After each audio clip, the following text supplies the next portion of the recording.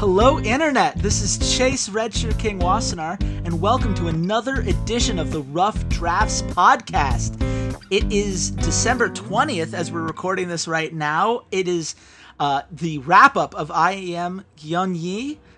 It was a very interesting event across the board, and so instead of doing what we've done in the past where we do League of Legends things and then other esports things, we're just talking about the whole IEM event. And when I say we, I am of course referring to my good friend and co-host, Walter C80 Svedchuk. Walter, how you doing, man? Doing pretty good. I watched a lot of worthless esports. A lot of worthless esports watching. Worthless. That's totally unnecessary just because I hate myself. And I like watching other people play video games instead of playing them myself.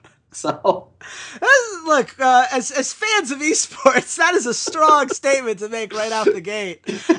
Maybe to change a career path. Maybe we need to change this to a movie podcast or something. We'll figure that out. But for now, we've watched the games. We might as well break them all down. And you know what? To be fair, I do understand where you come from when it comes down to IEM. And Walter, I didn't let you really introduce yourself last time around when we started talking about things like Overwatch and StarCraft and everything. So maybe this is your time. Like, let people know who you are and why when you talk about meaningless. You obviously don't mean esports are meaningless, but why is this not a meaningless kind of tournament to you based on how you approach these kinds of things? Everything is meaningless. Existence is a lie. Should I just go on like I'm in Breakfast Club here? It's all over. Just end it. No. I mean, to be fair, for as meaningless a tournament as possible, this was a very pretty tournament. Yeah. It looked really good. And my past experience producing events and being involved in events, man, oh man, OGN has a really nice Chiron. Yeah. And for those of you who don't know what a Chiron is what is used in TV production to produce all those really cool graphics you see on screen. So when you're watching ESPN, that little ticker at the bottom, that's done by a Chiron. When they do all the like nameplates and everything that pop up and all these funky graphics when you're watching football and basketball, that is a Chiron. It's a computer that basically just does imaging. It has like 8 graphics processors in it. It's amazing. As far as IEM events go, though, this was a very, very pretty one to watch. You definitely could feel the OGN influence, and yes. I think I say worthless because the 3 tournaments that happened, one of them is a dead game. One of them didn't really have the cream of the crop competing at it, and the other one was League of Legends, and we all know that nothing matters in League of Legends unless it has Riot's official seal of approval on it. I was going to say, League of Legends wasn't the one where you said the cream of the crop wasn't going? That's the problem, because I saw that League of Legends lineup, and man, oh man, if that's... Overwatch lineup was worse. Let's be fair. It was a race. It was a race to the bottom that no one won, and I think that's kind of one of those things we feel about off-season tournaments in general. And some people are going to call us out, and that's fair. Overwatch and StarCraft 2, the off-season is kind of a weird term for it. It's post-BlizzCon, so post-World Championships, but they haven't really gone to a weekly league schedule yet, so it's not quite the regular season, if you will. It's this weird in-between period that is very awkward for analysts like us, because at the end of the day, it's hard to tell how much you can really take away from it. You know, are these games that are going to end up being the thing we point back to and say, oh, that's where this came from. That's where this problem arose. That's where this chemistry maybe started developing. Or are we going to look back at this and say, well, enough time passed and they got used to each other, so by the time the actual season that leads to the big tournament that people actually care about comes along, then none of this really was all that relevant. And more often than not, when you look at history, especially with League of Legends, but with most games, I would say, IEM has struggled to have that just overwhelming presence. With CSGO, they do it. CSGO, they have put out some incredible events and some majors for them, but absolutely, this was a very, obviously, it's in Gyeonggi, which is in South Korea. It was a very Korea-centric event to the extent that they brought OGN to do the production, which was a brilliant move. So smart. Didn't do anything to help with any of the delays in the League of Legends side of things. Nothing. There are pauses out the yin yang, and I don't get it, because you know what? I watched StarCraft. I watched Overwatch. I've watched CSGO events, and Chase, I think you brought this up last time we talked about IEM. There's no pauses. There's never any issues. Never. Very rare. There's no issues. But the second it's like League of Legends, it's like, oh, we got a half-hour technical pause here. Got to deal with something. Oh, his microphone's not working. Oh, the headset's not working. His keyboard. Like, it seems like every single game, there's at least 5 minutes of pauses and it's just, something's wrong. We don't know what it is, but something went wrong. Seriously, they've been doing this for like 5 years. You're kidding me, right? You're kidding me. Absolutely ridiculous. And I don't know what it is. I don't know if it's the way that League handles the tournament client. I've worked with the tournament client before. It's not particularly intuitive. Having to change your settings in between every LAN game is kind of silly. And it's very easy for things to go wrong on that end. And when you're flipping around with all these things and something like sound going off, especially sound issues are really the biggest issues, which makes me think that it's the gear that they're bringing along. But, this is the thing about IEM. They don't really need to compete as far as League of Legends goes because there are no other events outside of Riot events that involve League of Legends. And as long as Riot doesn't want to open it up to other third-party producers, it's never going to be a problem. And to be honest, here's my conspiracy theory for the day, Walter. I think you're going to like this. Boy, here we go. I think Riot loves that ESL's production is bad on their League of Legends events. I think that they take it as, oh, look at how much better we are by comparison. Look at how smoothly our production runs. Look at how nice everything is here. So ignore all of the bad sides of our league structure, some of the weird things we do competitively. Focus on the fact that our product is so much better than the only other league product you ever digest in a year that alone justifies everything we do. I'm digging you, baby. I'm digging it. I'm just saying. I get what you're saying here. Yeah, like I'm picking up what you're spitting out. Makes sense. Eliminate all but the worst competition, and you will look best by comparison. Every hot girl has an ugly friend. That's just how this goes. These are the lessons life teaches us, Walter. That's true. And for the record, I say this having been the ugly friend. I'm not. This is not a criticism. Chase, you aren't the ugly friend here. Don't worry. I'm not. Don't worry, you're not the ugly friend. I thought the internet said I was a fatter, less interesting version of Travis Gafford. Boom! Don't worry, you haven't sold your soul out to the ownership of the LCS yet. Don't worry about it. No, that's true. Well, you haven't gone on TV and lambasted an owner for allegations that were proven inconclusive. That's true. But you know what?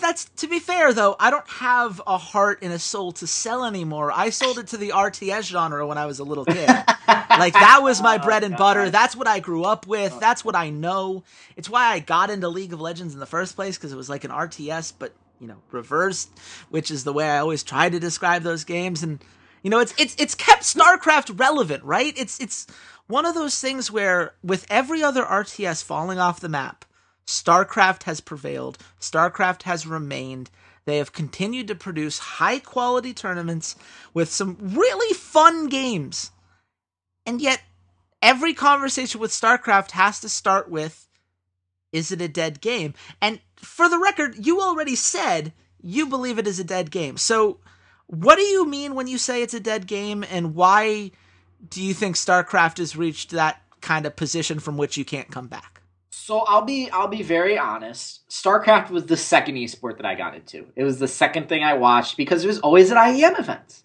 I wasn't watching Counter-Strike because usually all the League of Legends events that I was watching had StarCraft because StarCraft was the big esport then. Counter-Strike hadn't had its amazing explosion that it's had in the past 2 years. League of Legends, 4 years. 4 years ago when it had its explosion.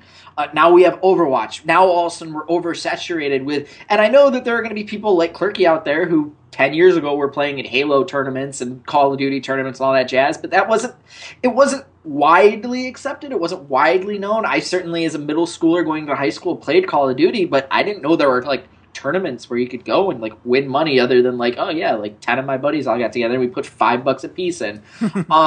StarCraft was kind of the first sort of esport outside of League of Legends that I invested into. And when I say dead game, it's just because as everything else has exploded, as we have the reign of League of Legends in the MOBA genre, and we see Dota just constantly climbing, and then below that you have your Heroes of the Storm, your Smites, your Vainglories. That's now Vainglory is taking over sort of the mobile genre and starting to pull that up.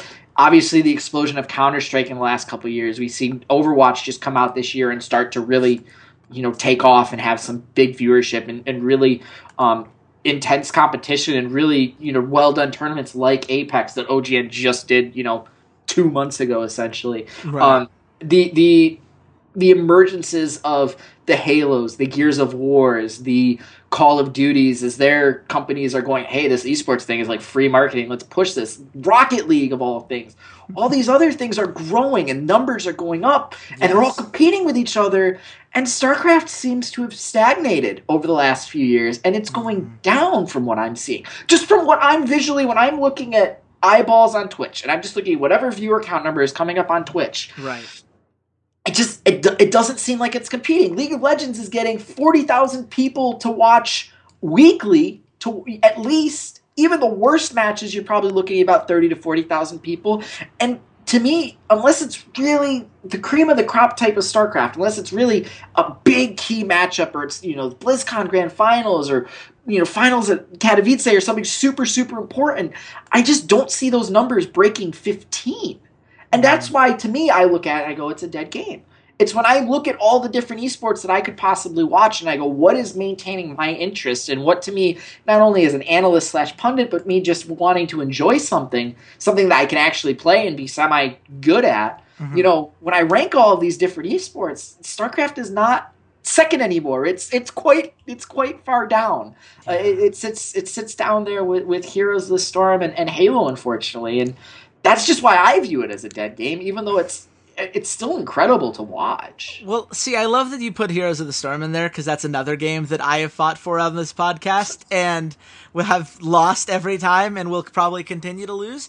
Look, it's tough, right? And I understand why you make that point. It certainly, the landscape has changed, and you look at how many people now are prioritizing faster-paced games, are prioritizing games where they can get, in and out and have these big moments, and it's constantly exciting and intense. I mean, that's what CSGO is, right? 2 minutes every round, really intense, fast-paced gameplay. Yeah. Overwatch fights are happening all the time, and the maps are very short, even if you play to the full extent of the map.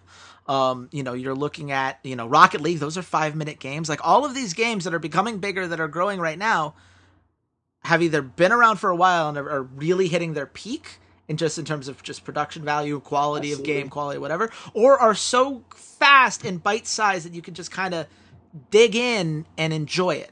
And StarCraft is not something you just chow down on. It's like a fine wine. You sip it, you kind of smell it around a little bit, you let it, you allow yourself to enjoy, that build-up process. You start thinking, yourself like, oh man, when this drink finally comes together, it's going to be delightful. What happens and if then he it is. proxies a hatch in his third base, and it's a gold base too. I wonder if the Terran would want. Oh no, he put the hatchery right outside his natural. Oh my god, I did that on ladder once. I mean, it's a great, and those moments, man's game. And those moments are fun. And the thing is, when this tournament was at its best, which was the semifinals. The semifinals of this tournament were amazing. Absolutely. You had Innovation versus Dark. Innovation having had a terrible season, to the extent that Innovation was quoted as saying 2016 was basically like a bye year for me. I took the year off. How do you failed in every tournament? That's not taking the year off. That's being forced to take the year off because no one wanted to watch you anymore. Like, you had a terrible year. I mean, I get it. He's adjusting to the new meta. It takes time, whatever. But a lot of people adjusted a lot more quickly than he did. But he comes out of nowhere and takes down Dark, who has been the best Zerg player alive by far in the last year, who made it to second place at the World Championship. Meanwhile, you get stats on the, this side here, this Protoss player who has never won a truly major tournament. And yes, you could look at the cross finals from Korea Season 1, but no, that does not count because it was a tournament with 4 people in it. When you only have to win 2 matches, that's not a tournament. That's not the same thing. And being able to do it against multiple races on multiple maps and whatever else is what makes you a great StarCraft player. So he needs this kind of win, and he's doing it against Buell, who is just clinging on for just any amount of relevance he can get, because this year has been so bad for him on so many levels. And everyone came out to play, and games came down. We had that 30-minute Stats Buell game where it was, just everything at max resources and who was going to pull that out. And I love watching Zerg. If you love Zerg, this tournament was great. And if you love underdog stories, the fact that we had a Stats Innovation Finals after the 2016 we just watched is absolutely incredible. And it's something that, it reminded me a lot of why I fell in love with StarCraft again during the last era of Legacy of the Void. Or not of Legacy of the Void, of Heart of the Swarm, excuse me. That 2015 World Championship was, in my opinion, some of the best StarCraft that's ever been played. And I thought those games were some of the most exciting, most fun. Like the comebacks that people were doing there, Buell in particular had such an amazing tournament. I mean, God, there were so many great players. And then 2016's been awkward, and now these Pro League doesn't exist anymore because 12 of the 16 players here didn't even have sponsors. So I guess all the Kesma teams pulled out at the same time. Yeah, because we're done. It's over. And that in itself can be seen as a concession, and I understand people who feel that way. Is there any hope, Walter, after seeing these games, after how much fun they were, and even you said they were exciting games in this, if you enjoy strategy games and you're willing to have a little bit of a slower build-up, there were some amazing games in this tournament. Is there any way to bring it back from the brink, or has the landscape just changed too much? I just think the landscape has changed too much. I think that the audience that you're trying to pull, it's not...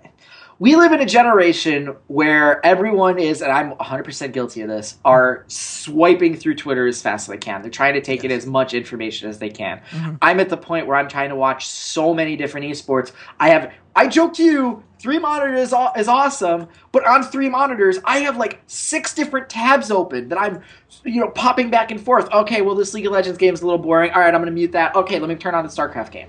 Oh, okay, I don't want to watch that. Like, okay, I'll keep it open just in case. Like, I'm tabbing through, 5, 6 different things because there's so many esports going on. And then when I'm catching up on VODs, it's very rare that I sit down and watch a VOD at, slow speed for the entire 50 minutes that it goes. I watched the Apex Finals, and thank God that was over as quickly as it was. Yeah. I'm watching everything at 2 times speed. I'm trying to get everything in as quickly as possible because we live in such a fast-paced ADHD type world. And unfortunately for StarCraft, I don't think it has a place there. Like you said, there was a half-hour long, drawn-out game here between Stats and Buell, and that was a best-of-5 series that went to 5 games, and one of them was a half hour. Yeah. That's going to be one of the problems League is going to have here, soon, is that you could potentially be investing 3 hours into one series. It's a little like... That's why Riot tries so hard to quicken the pace of their games and is trying to make the early game, a little bit stronger, a little bit more relevant. They're trying to keep everything to like 35, 40 minutes at the most. And there are some StarCraft games. Dota has this problem, but Dota fans are just masochists who don't care. StarCraft has this problem where like you can't definitive... There's been some StarCraft games I've watched that have gone for an hour. And you're going... I don't know what else they could do. This is really good StarCraft, but it's an hour of my time watching that. Yeah, and to be fair, like I don't want to misrepresent it. A half an hour long game for StarCraft is quite long. That's unusual. That is unusual, and anything longer than that would be particularly unusual. So if you look at like how long the actual games are, it's usually like 10 to 15 minutes, which you would think would fit in this bite-sized game. But the problem is, to me, it's less about the pacing, which, is kind of slow build, giant rise that usually takes the enemy out, especially that game where you just saw the Archons come out of Stats. I believe it was game 2 against Buell, where it's like, oh, Buell's winning, and then Archons just slam and wipe out his base. It's like, oh, he's dead. But honestly, when it comes down to it, if it's not the length of the game, it's got to be something else. And I think the thing that to me hurts it the most is how unintuitive it is to watch if you don't know. Like, if you look at, like, League of Legends, you might not know what the items do in League of Legends. You might be a little bit confused about the map.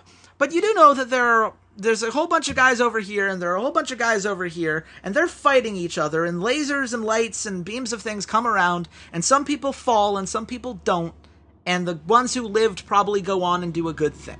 Like, there's something intrinsically understandable about that. And with shooters, it's even easier. Like, you point a gun at someone, and the person you pointed the gun at goes down, and that allows you to do the thing that you need to do. And I mean, Rocket League is literally just rocket cars hit ball into net. Like, these games are getting simpler and simpler to understand, and StarCraft has done nothing but get more complicated.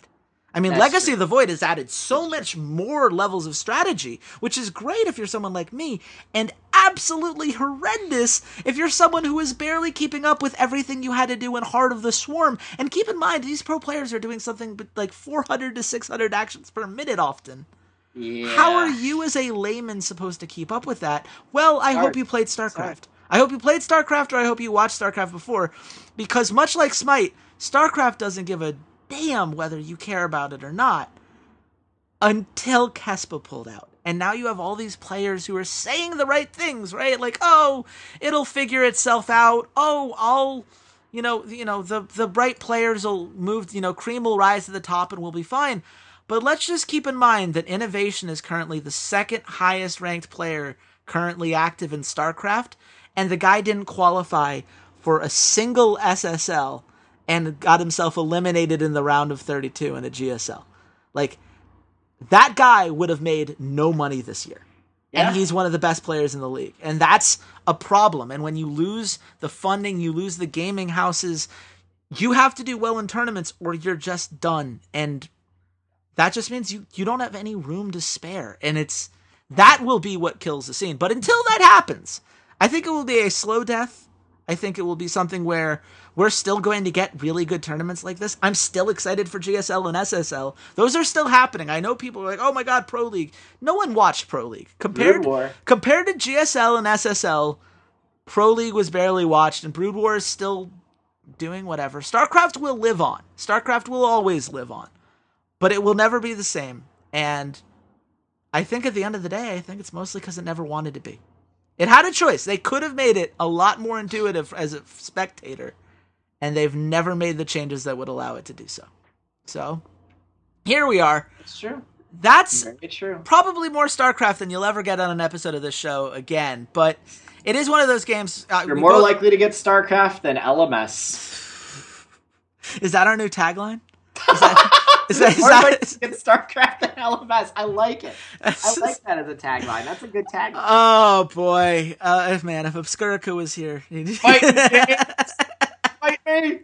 You know what? Let's take it to the Overwatch field. Let's see you guys fight there, because I'm sure he's probably logged more hours recently than you have. It's my bet. I'm guessing. I don't know. I see him on there every once in a while, but we've got to talk about Overwatch, because this has been. If you guys have been keeping up with the podcast, this is our new thing. We're really into Overwatch. Like to the point where this might be a show in and of itself. We love Overwatch. So hint.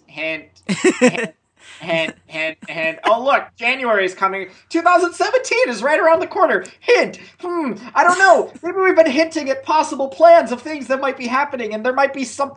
I don't know, Chase. Walter, I think you're being a little subtle, honestly. I really think you need to be... Subtlety, call me Mr. Subtle. Our listeners would Stubble. Mr. Stubble. Mr. Stubble. I think our listeners would prefer some more honesty from us instead of this vagueness that we hide behind. But that's okay. We're going to continue to hide behind it until they prove us, until we have to. But we are really loving Overwatch is the important part of this. And, this was a tournament. This, IEM... We're supposed to have, some Korean teams. Africa wants revenge after getting knocked out in the finals.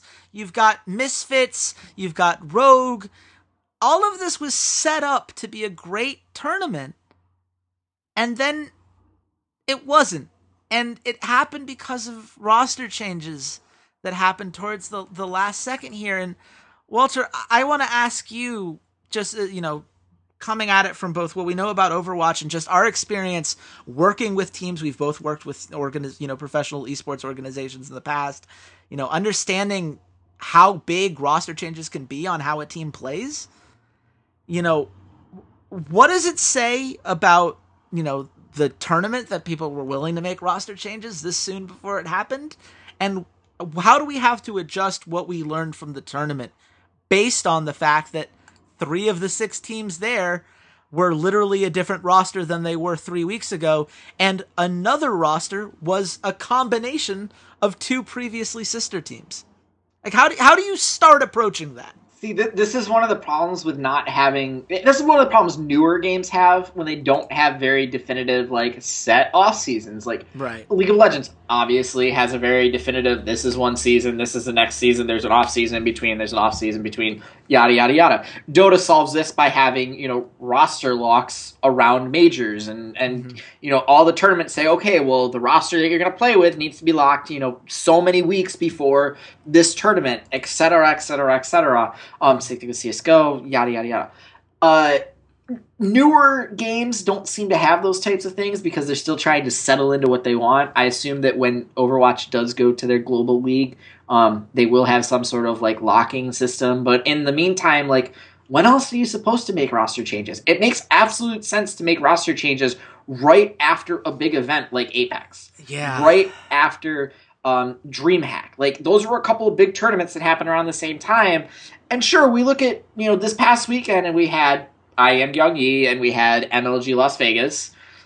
Mid-sized tournaments, but when else are you supposed to make roster changes? You want to be able to test things out and throw people basically to the wolves and make sure this is going to work out, and you've been scrimming and all these things, but when you don't have a very definitive, this is the next major tournament that's happening, you need to have your roster locked by then, you make the roster changes whenever you want. And I think the deal that came up for Rogue and Misfits and Luminosity is a smart one. It really brings the single nationality aspect that we see is very successful in Counter-Strike to Overwatch. I think that it is helpful to have everyone speak the same language, or 5 out of 6 players all speak the same language. And it just shows while this is a tournament, this is an Overwatch tournament. You have to experiment some places, and you have to try to make your team better. And when you don't have a very definitive structure of when you're allowed to do that, you just kind of do it when it happens.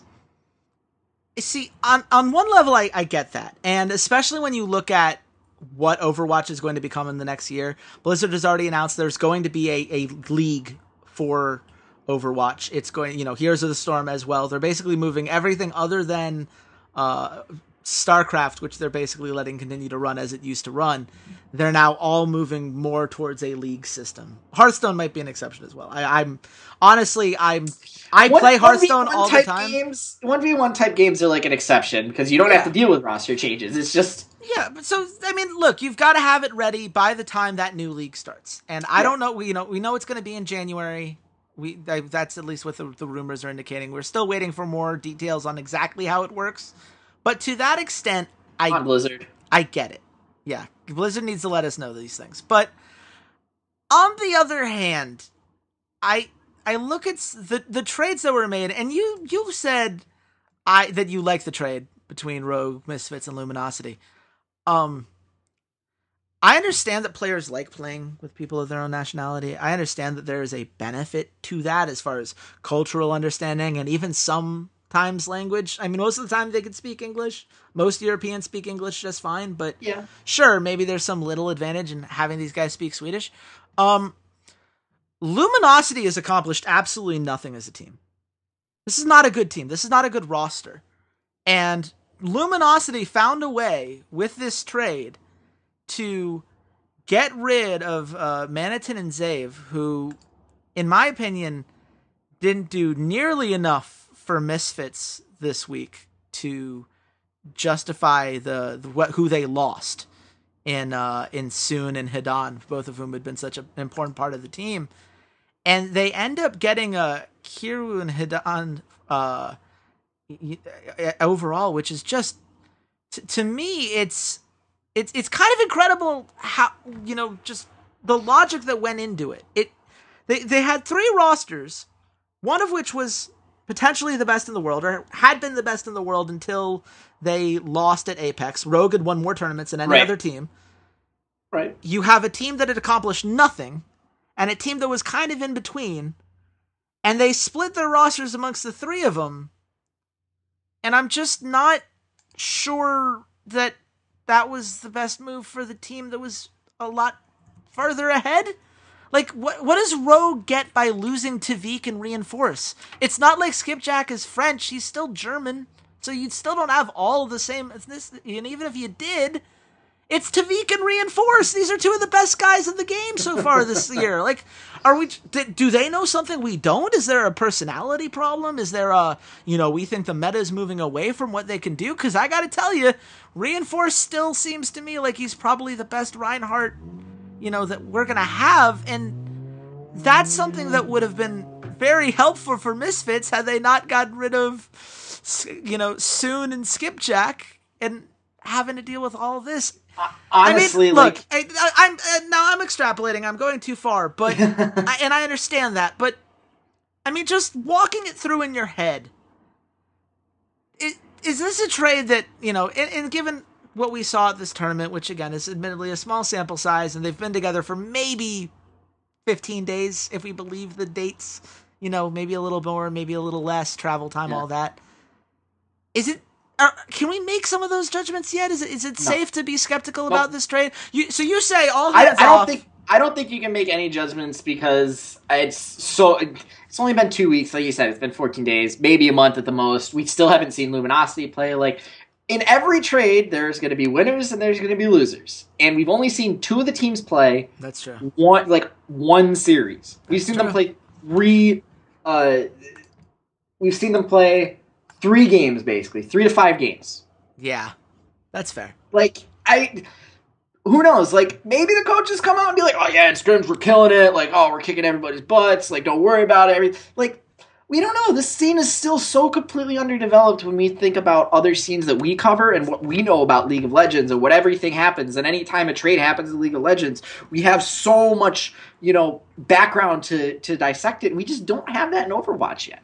It's been around for a year. Yeah. It's basically been around for a year, and we're just starting to see in the last 6 months these teams really solidify themselves, really, start building up loyalty to organizations. Mm-hmm. And we're now starting to actually identify, we are starting to identify Taimu as a Team Envious player. We're starting to identify Siegel now as an NRG player. Like, we're just getting to the point where that's really starting to become concrete ideas in our head. Like, give it some time. If in 3 months from now, this trade, like, these players are not on these teams, then we can go, yeah, it was totally a waste. Like, I don't know why they were doing it. Who knows? I need to see more tape before I can say, yeah, this trade was an absolute wash, or it was great for one team, it was bad for the other team. Like, we don't know. It's been 7 maps total.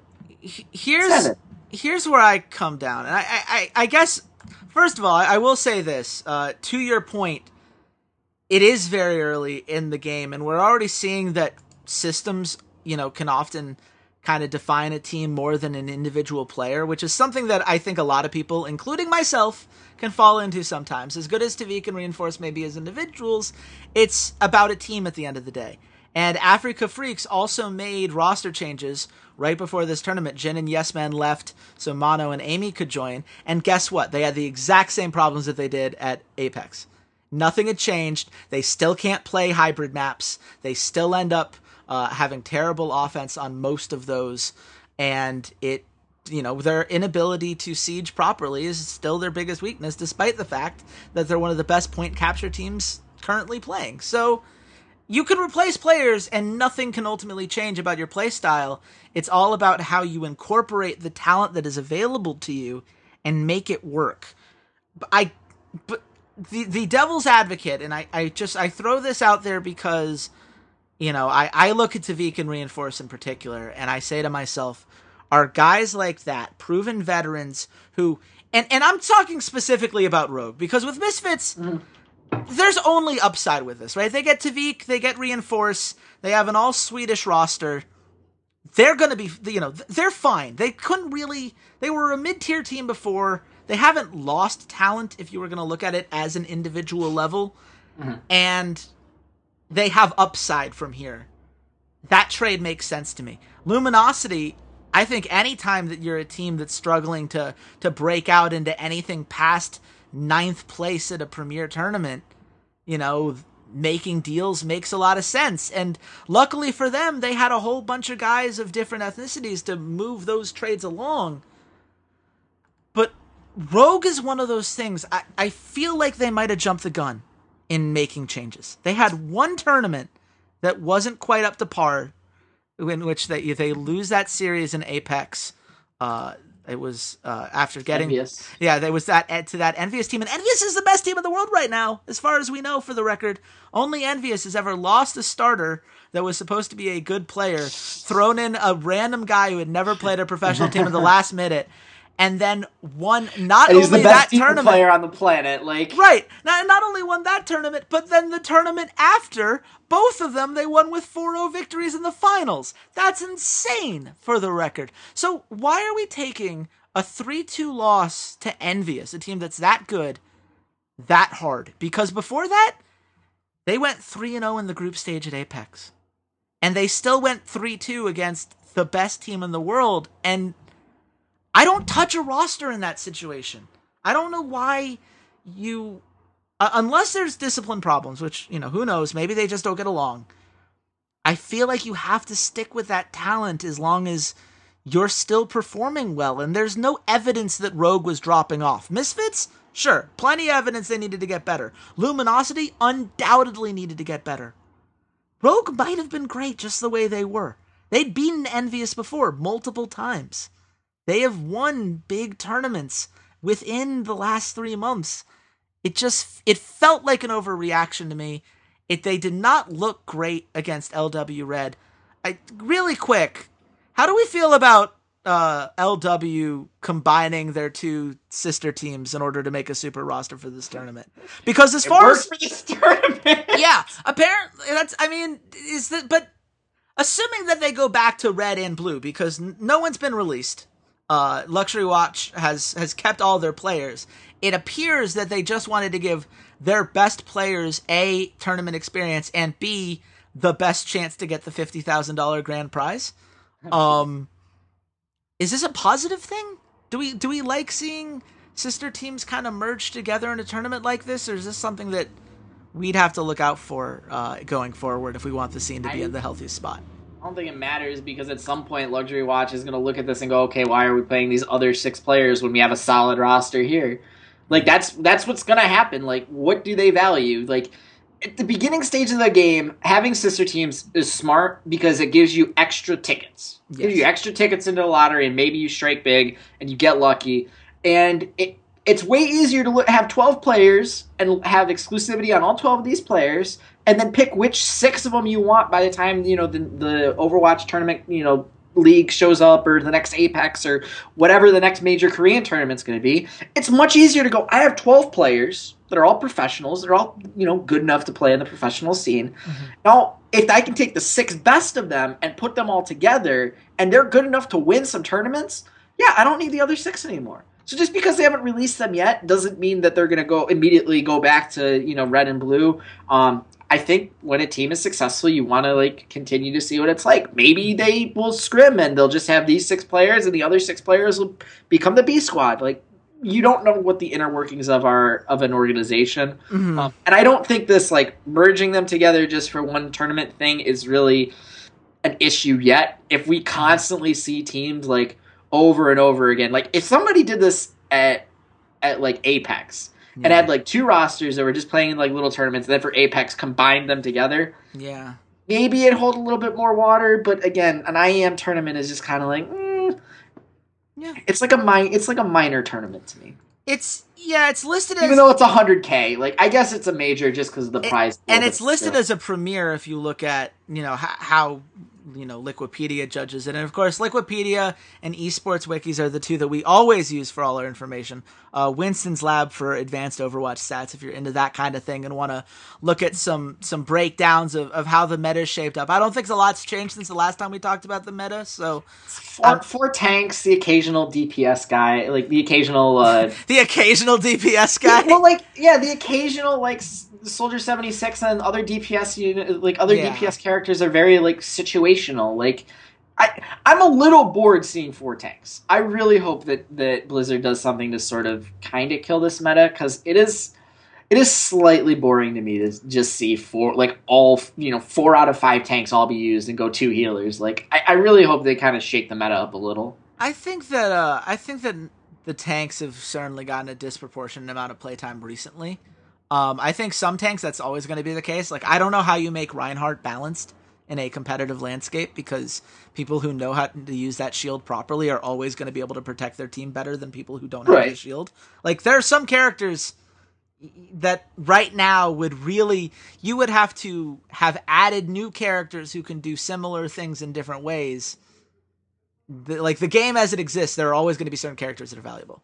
But it doesn't have to be quite this hard for big plays to shine through. And, with the exception of an occasional Tracer, which I have to say, Sabiolbi, all hail, man. I love his Tracer. His Tracer, ballsy. He is so much fun to watch. I mean, he just does not give a crap what anyone else thinks.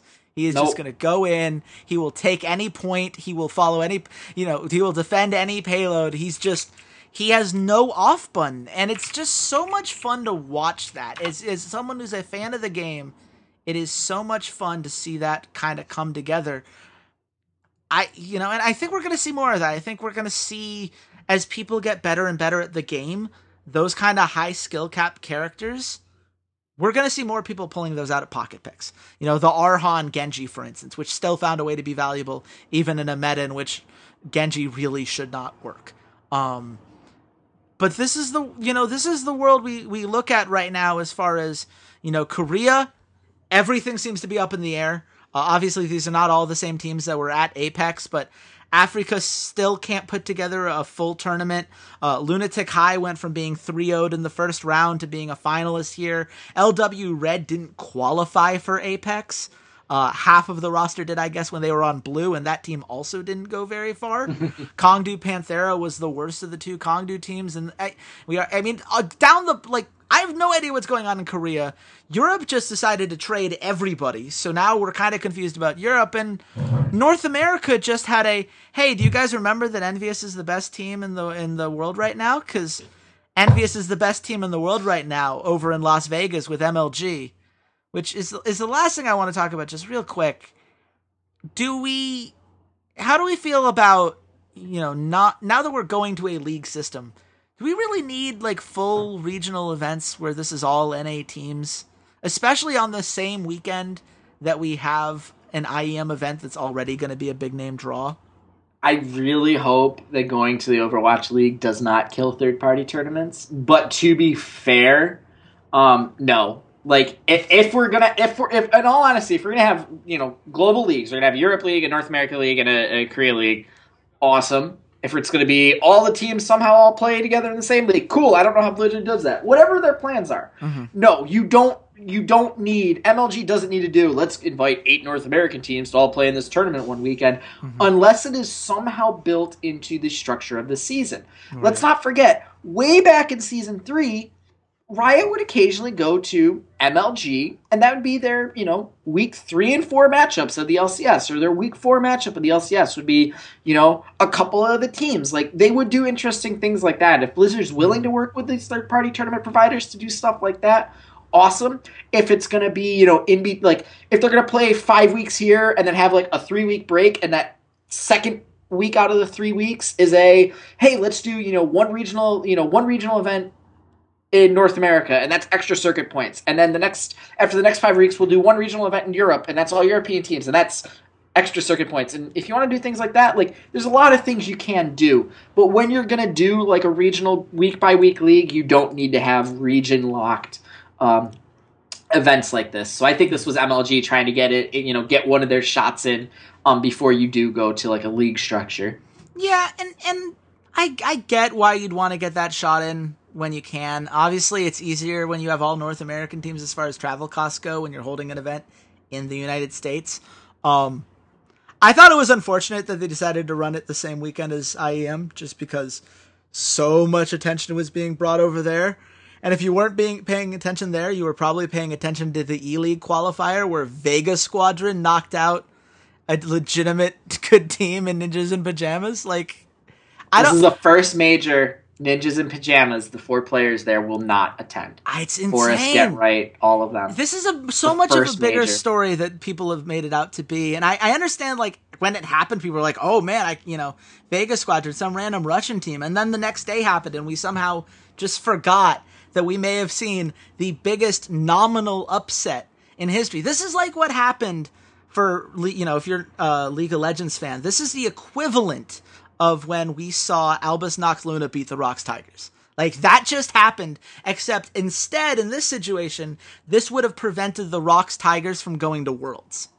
That's what we just saw, and no one's talking about it anymore. We just let that one game happen, and it's I can't wait for E-League. Look, Vega Squadron cannot be an asterisk in a record book as a team that happened to be in the right place at the right time. That was a 16-2 stomp.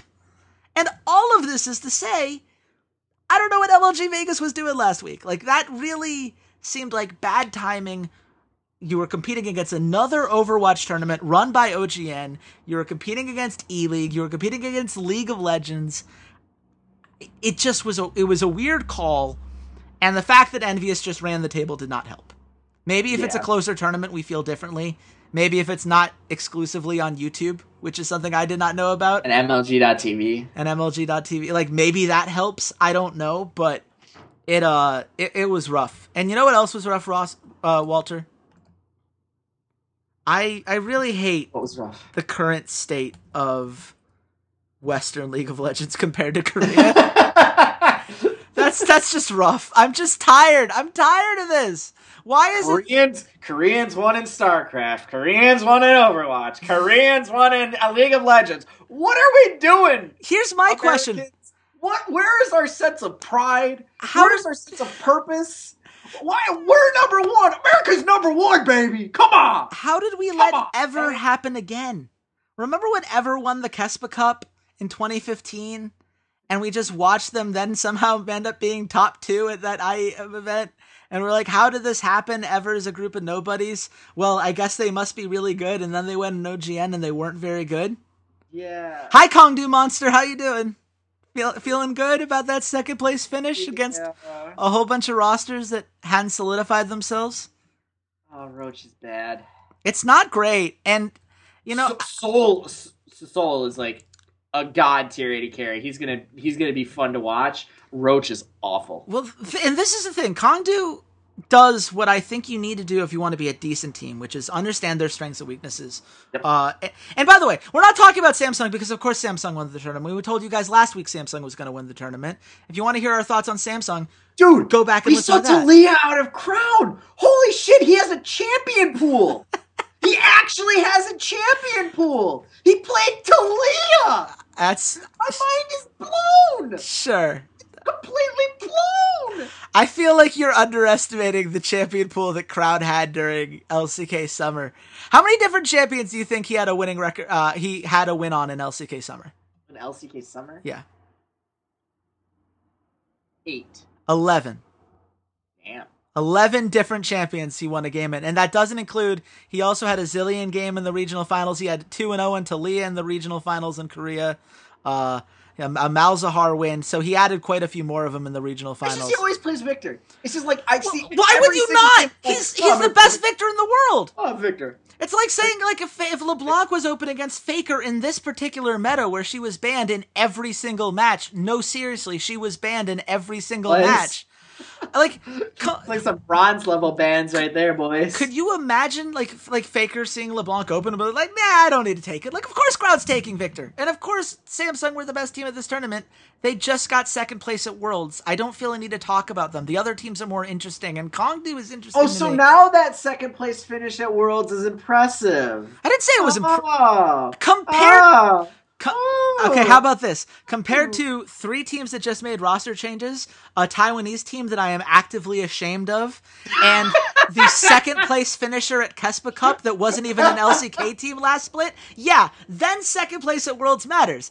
Does that mean that they were better than KT or what we saw from the Rocks Tigers? Not particularly, but compared to the rest of the teams in this tournament, they're golden oxes ready to be praised and worshipped at the, before Moses will throw his commandments at us and tell us we need to start watching Western League again. Like, that's basically what this does. But look, Gyeonggi Monster is a fun team. They have a good AD carry that knows how to be aggressive. He might overextend. In fact, he will almost certainly overextend. But he knows how to make plays. He has an instinct towards being a player who can set up the rest of his teammates for success. And Edge had a deep enough champion pool, held his own against Crown, did very well against some of the lesser mid laners in this tournament. I was incredibly... and beat Night Up, by the way. Because, that was not a... Unlike his namesake, Roach died a lot. Yes. He was not hard to kill. He was very easy to kill. He was pretty awful. This is a team that will be playing around the bottom half of their map, almost exclusively. God, I hope so.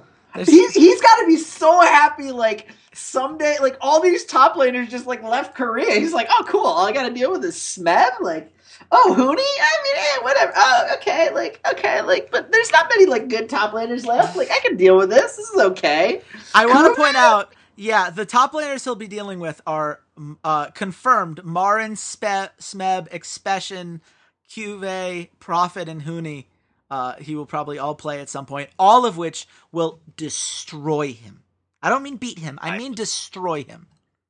This is a concern to me if I'm Kongdu. Yeah, that's pretty big concern. But, like, for a tournament like this, they did enough. And that, sometimes that has to be enough. You have to look at a team and say they did what they needed to do.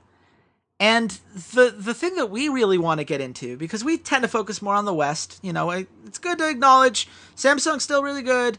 Kongdu might be interesting. I think they're going to be like Ever and fall off pretty hard when we actually play against Korean teams and solidified rosters especially. But we had 3 Western teams there. And all of them had roster changes. Do we want to say anything about Ku or Vega real quick? Or about Vega or Dark Passage? I love how you just named Dark Passage Ku, because that's the only, look. Anything? Nothing? No? I still dislike Holy Phoenix for being a mercenary that kicked my team out of a chance to be a professional Turkish team. But outside of my own personal vendettas, they were who we thought they were. The second best Turkish team isn't going to do much in an international event like this.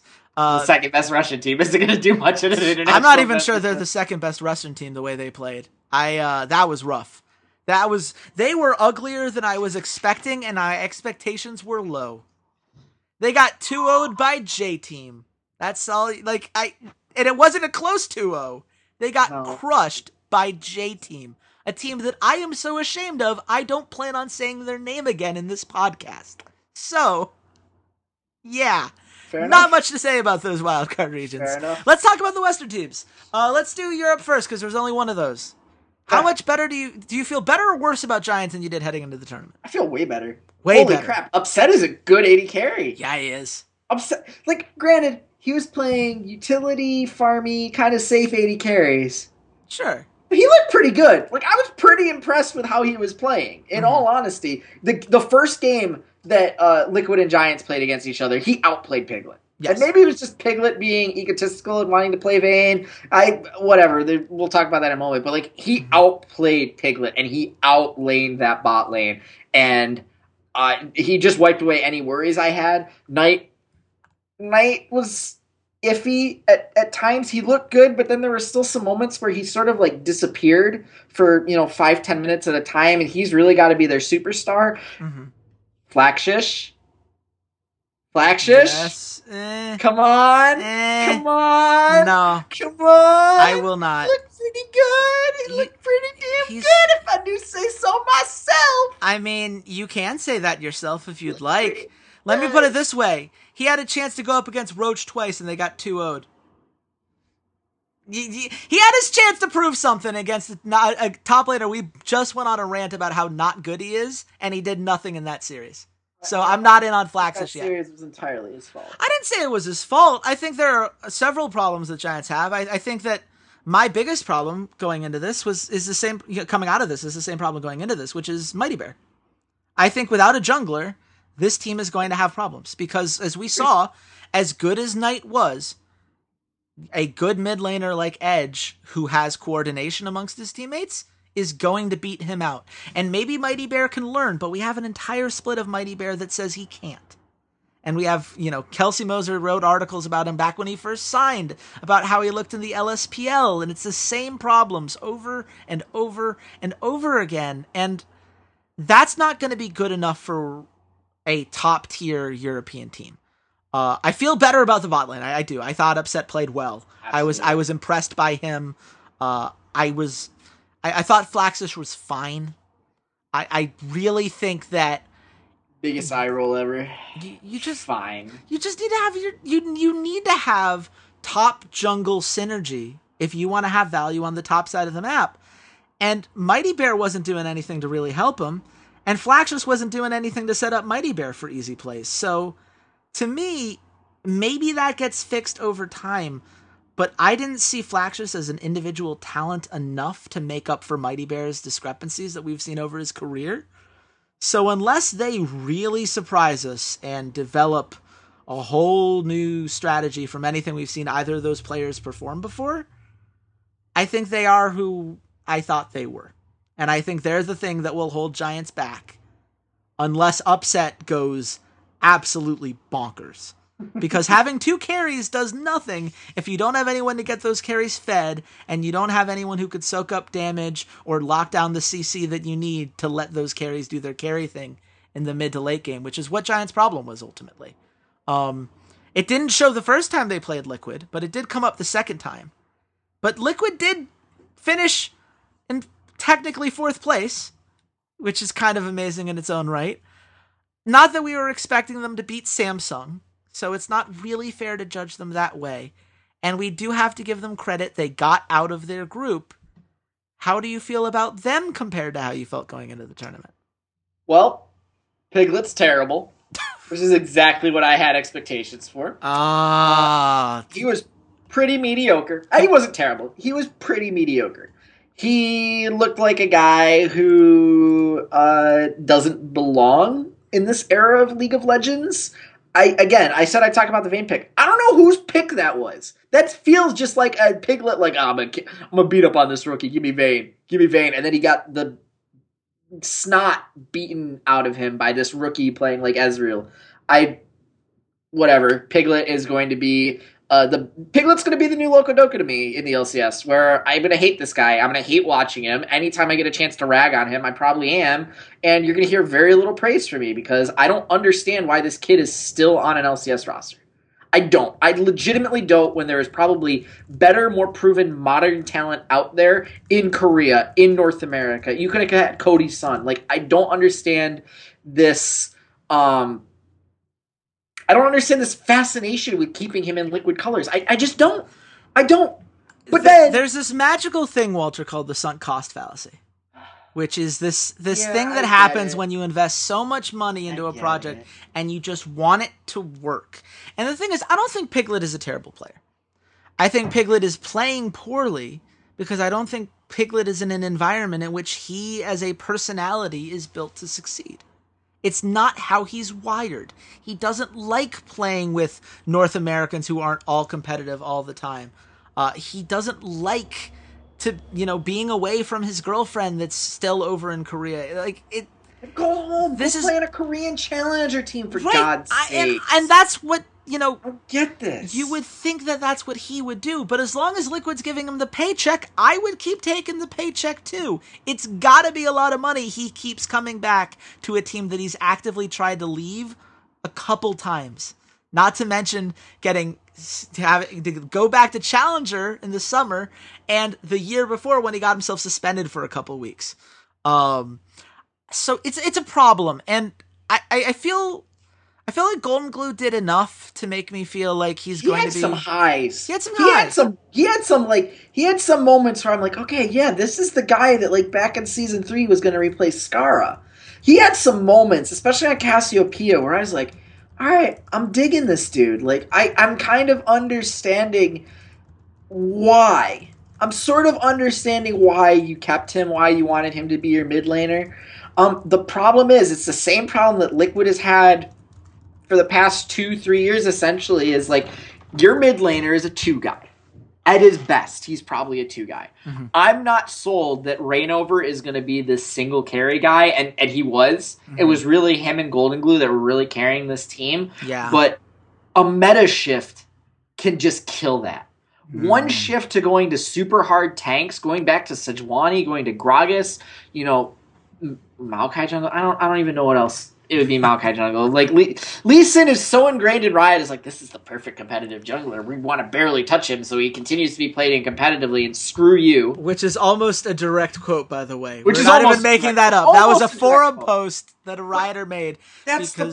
What is balance? But that's the problem, is like Piglet's supposed to be the number 1 guy. He's the world champion. He's the guy that you brought in to be that guy. As Roman Reigns puts it, I'm not a guy, I'm the guy. And guess what? Much like Roman Reigns, no, you're not. No, he's not. It's not. You can't.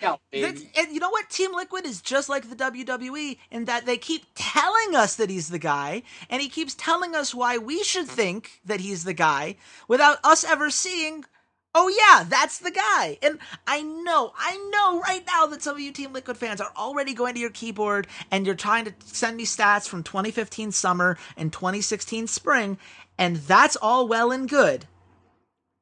But, and this is the but that matters, if you spend that much money on a player, the amount of time, energy, resources, everything they've done for a guy like Piglet, you are doing it because you think this guy can get you to Worlds, or hopefully even further than the Worlds. Hopefully Liquid's aspirations are not just get to Worlds.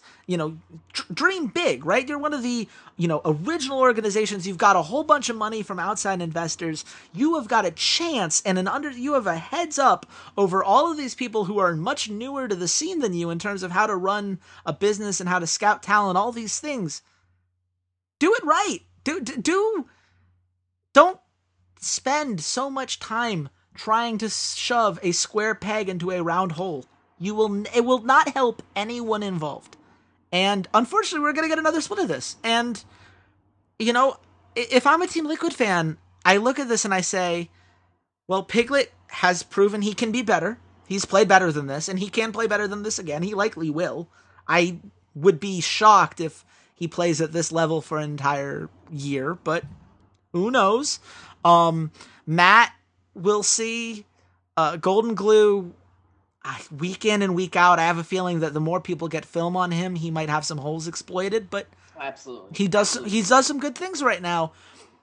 I don't know why you would settle for this if you were Liquid, because it's bad. Jacob Wolf screwed up Smeb. Yeah. It's just, to me, it comes down to, it's bad analysis to say that Piglet played bad, so therefore Piglet is bad and he can't ever be good. But I think it's good analysis to say, we have a year and a half of Liquid doing the Piglet experiment. It has never succeeded, despite a supporting cast that you can argue was better than the one that he has right now, depending on what era you're looking at.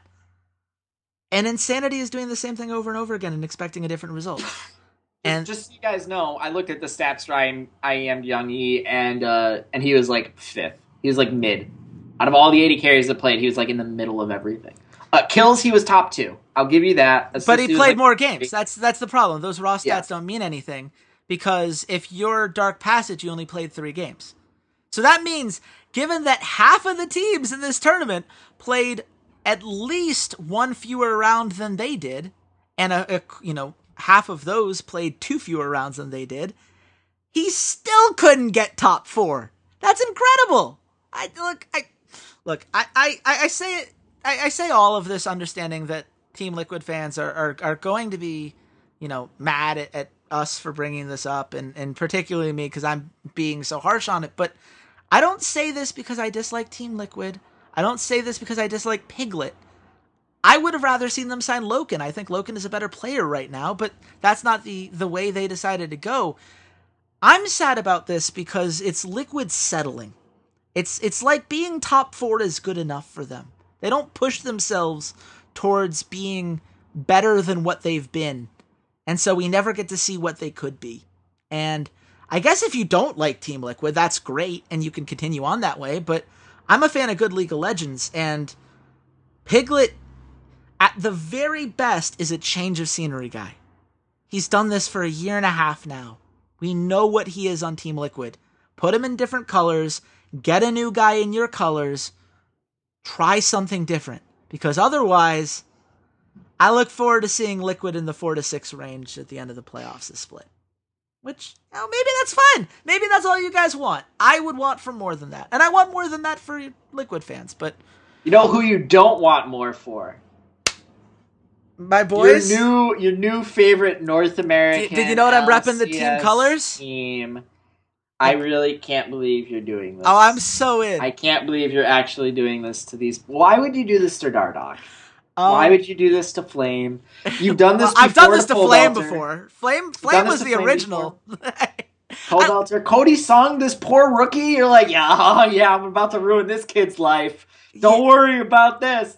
And for those of you who haven't listened to the show before, we should point out my fandoms in League of Legends. Team Dynamic, which became Good Game University, which became Coast, which became non-existent. I was a Renegades fan. That ended well. CJ Entis, lots of positivity there. I was a TPA fan, but only after they won the World Championship, so I got all of the heartache and very little of the joy and satisfaction from it. And I'm a Roccat fan. So, and an Atlanta and a Winter Fox fan. I forgot about Winter Fox because we forgot that the owner was involved. Brian, god damn, that was a long time, dark time ago. Sum it up. Anything that Chase loves dies. I do not root for good teams. Whatever higher, whether it's just the universe, karma, whatever you want to say, they've just decided that I am not allowed to root for good teams. Which is why, when I say I'm rooting for Immortals, people like Walter get terrified. And people on Twitter get terrified. All year. And you should bet every game. Every single game, I'm going to gamble against Immortals. It's in play, and I get that. But if you could forget for a second that I have accidentally ruined this team. And I shouldn't say accidentally, I chose this. But I have... purposely ruined this team. Without trying to. But that is how these things end up. Is there any chance that you saw enough to surpass the curse that I will inevitably place on them? So here's the thing. With the good comes the bad. I'm going to start with the bad, because the bad was pretty... I thought Piglet was bad. Man, Cody, Sun, and Ole were really rough. Yeah. It was really rough. Cody definitely looked like a rookie that it's not used to playing at this level, not used to playing against these type of aggressive AD carries. Yeah. Ole just looks weird. Just doesn't looks out of position. Looks like he hasn't been playing League of Legends in a while. I don't know what it is. He just looked rough. His roaming was really off. His ward placements were mediocre. They really lacked vision control on the bottom side. Really harsh laning phases. It's just bad. It's just really bad on the bottom side. But that's okay.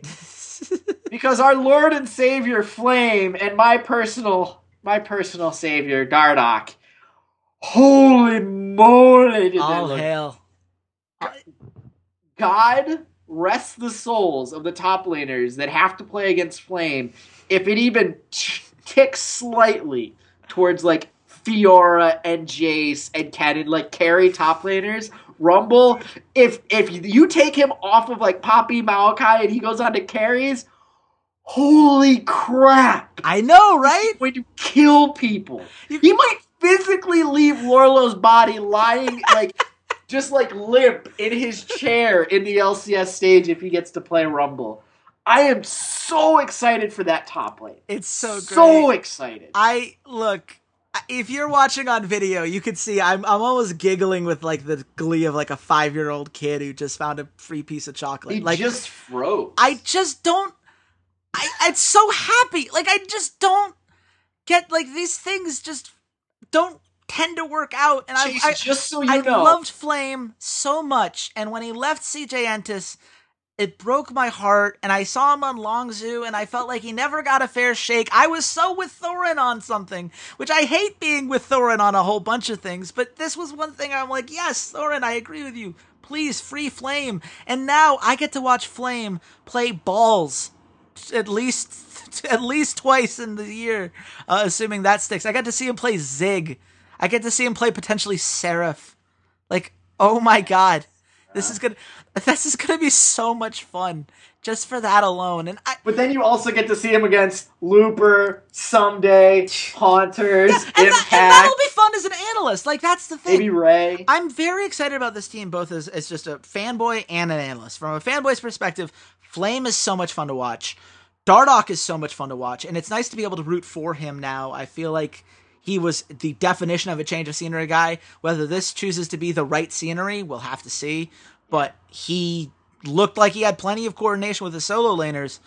I felt like the bot lane was kind of left hung out to dry, which says something about the meta in general, I'd say right now. People really are not prioritizing the bot lane at all.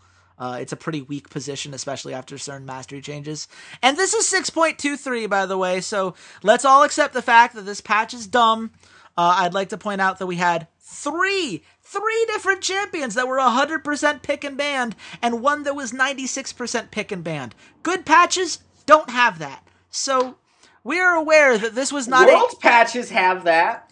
World's patch actually is not usually 100% by the end of it. With Season 5? Season 5, yeah, that was a bad patch. That was a like bad patch. Boom! That was a bad patch. We don't have to live that way. And I think Worlds this year was better, but this was not a great patch, so we'll still have to see. And I think that AD carries are going to be in a better spot. And honestly, of all the spots that, if you were an Immortals fan like me now, and you were like, what part is it okay to be rusty? It's going to be the bot lane. What did Ollie do? Ollie played for Hong Kong esports last year. And not only is Hong Kong esports not good, particularly, he was playing in a region in which there aren't a lot of great bot lanes. That's just not how the region kind of defines itself. No. And oh, by the way, his AD carry was Raisin, who is now on Team World Elite, and is absolutely not a player that you need to be worried about or even bother remembering his name as soon as I finish this sentence. Like, he hasn't had... Raisin, Raison. You'll never remember him again. Don't worry about it. It won't matter. He's on World Elite. It doesn't matter anymore. But we're just, like, for the purposes of this, he hasn't played with a really great AD carry in a while, and he certainly hasn't played with a group of players that are as aggressive as someone like a Dardoch definitely is, and his Flame is likely to be in the right meta. And bot lane synergy takes time. Cody-san and Ole, we don't even know how the language barrier is working out. It should be fine. Anyone who played on Hong Kong esports probably was good at English, but I don't know that for a fact. Don't quote me. They should improve as a, just from a pure synergy perspective, and the mechanics, certainly we've seen that from Cody-san, both on ladder and in Challenger. So I'm not worried about the mechanics. They can get better. They have time to get better before the regular season starts. But they've got a core of Flame, Dardoch, and Pobelter that I think automatically makes them a challenger for a championship this split. I think that's it. Like, if you have 3 players that are that good at core positions, you just have to have a middle-of-the-pack bot lane, right? Isn't that why everyone's so excited about Dignitas and the LoD signing? Is that all you need is a middle-of-the-pack bot lane and you're going to be okay if your core is that good? I suppose. The question is whether there's room for both Immortals and Dignitas in the teams that have really great top laners and junglers and a mid laner that you can trust, but a bot lane that's questionable. Which one of those rises out? I'm not sure if we get both of those to a finals. I think TSM's too good. I think CLG has too much infrastructure to let that kind of go by unnoticed. We'll see. This is a big Korean import spree to North America. Yes. This is good Koreans. Yes. Like, this isn't Phoenix and Keen. No offense to Phoenix and Keen. They're solid role players. They're solid number twos. We'll disagree on Phoenix. They're B+ players. GBM was supposed to be a great player too, though. Like, let's not forget. We have gotten great players before. Remember when Impact was on NRG and was washed up for a split and then went on a good team and got good again? This is the thing. This is what we really have to remember more than anything else. Imports work in the context of the team around them. I think that is safe to say. Mighty Bear might be a great jungler in the right system if people work with him well. He certainly has, potential. He has talent. He has mechanical skill. He wouldn't have gotten signed by people if he didn't. But he has to learn other things. It's the mental side of the game. It's in having a cohesive team identity. We know Immortals has that. We know Dignitas is likely to have it with the new coaches they've gotten. We know TSM and CLG are going to have it. And we know that there are a lot of other Korean talented players who are coming in who, if surrounded by the right guys, if these angel investors come in the right way, NA could get fun really quickly. And this Sixers. Yeah, I mean, sure. Why couldn't you root for them? I did for Dignitas. Leave Immortals alone. Look, I don't want to jinx the 76ers. Just, I mean, come on. They've got 5 or 6 players that might eventually become good if they ever stay healthy. And oh, by the way, they've sucked for forever. How much worse could I curse them? I need... Embiid. Embiid. I do love Embiid. I love Embiid. I love Embiid. I love Ben Simmons. I love Nerlens Noel. I wish they could find a way to make all 3 of them work. I bet one's going. This is not a basketball podcast. We should wrap this up. When we get to basketball, that's really when we've realized that we've said everything we need to say about IEM. Unless there's anything you want to throw out real quick? No. I'm so glad Dardoch's going to make Steve look like an idiot for releasing him and keep Piglet. So happy. This is going to be... if you're a Team Liquid fan, turn off the podcast now. For the rest of you, hate me. You can find us on social media. I'm at Red Shirt King on Twitter. Walter, where can the nice people at home find you? I am at Team Liquid Sucks. No, I'm at C80s_LOL. Oh my god. This is great. We could have 2 fan bases now that hate us. Just with the past 1,000 suns. Bring it, baby. Bring it on. I will say this, Liquid. I'm more optimistic for you guys than Walter, which is to say that I'm not that optimistic. But good luck. It's not hard to be greater than 0. And in the meantime, have a nice holiday season, people. We're going to be off probably the next week because we're going to be doing Christmassy things. Yeah, you won't see us until probably maybe the very end of December with an announcement. Yeah, maybe we might have one more podcast for 2016, and we'll definitely do an announcement on our official Twitter, of course, at Rough Drafts Pod, when we are able to solidify everything we've been working on behind the scenes. We think you guys are really going to like it. Please do like, comment, subscribe on if you're on YouTube, Rough Drafts Podcast, just hit that subscribe button. If you're on audio, you should SoundCloud.com, esports Rough Drafts, subscribe there, or on iTunes if you look for Rough Drafts on the podcast section. All of that means a lot to us. And tell your friends if you enjoy what you listen to. You got through an hour and 18 minutes of it. It's clearly got value to you, so go ahead and let other people know about what we're doing here, because that, us, honestly, is the most important thing. We love interacting with you guys. We love bringing more people into the conversation. So come back towards the end of the year or the beginning of 2017 as we go all in on League of Legends and we get excited for a whole new vision for the Rough Drafts podcast. But until then, goodbye, Internet.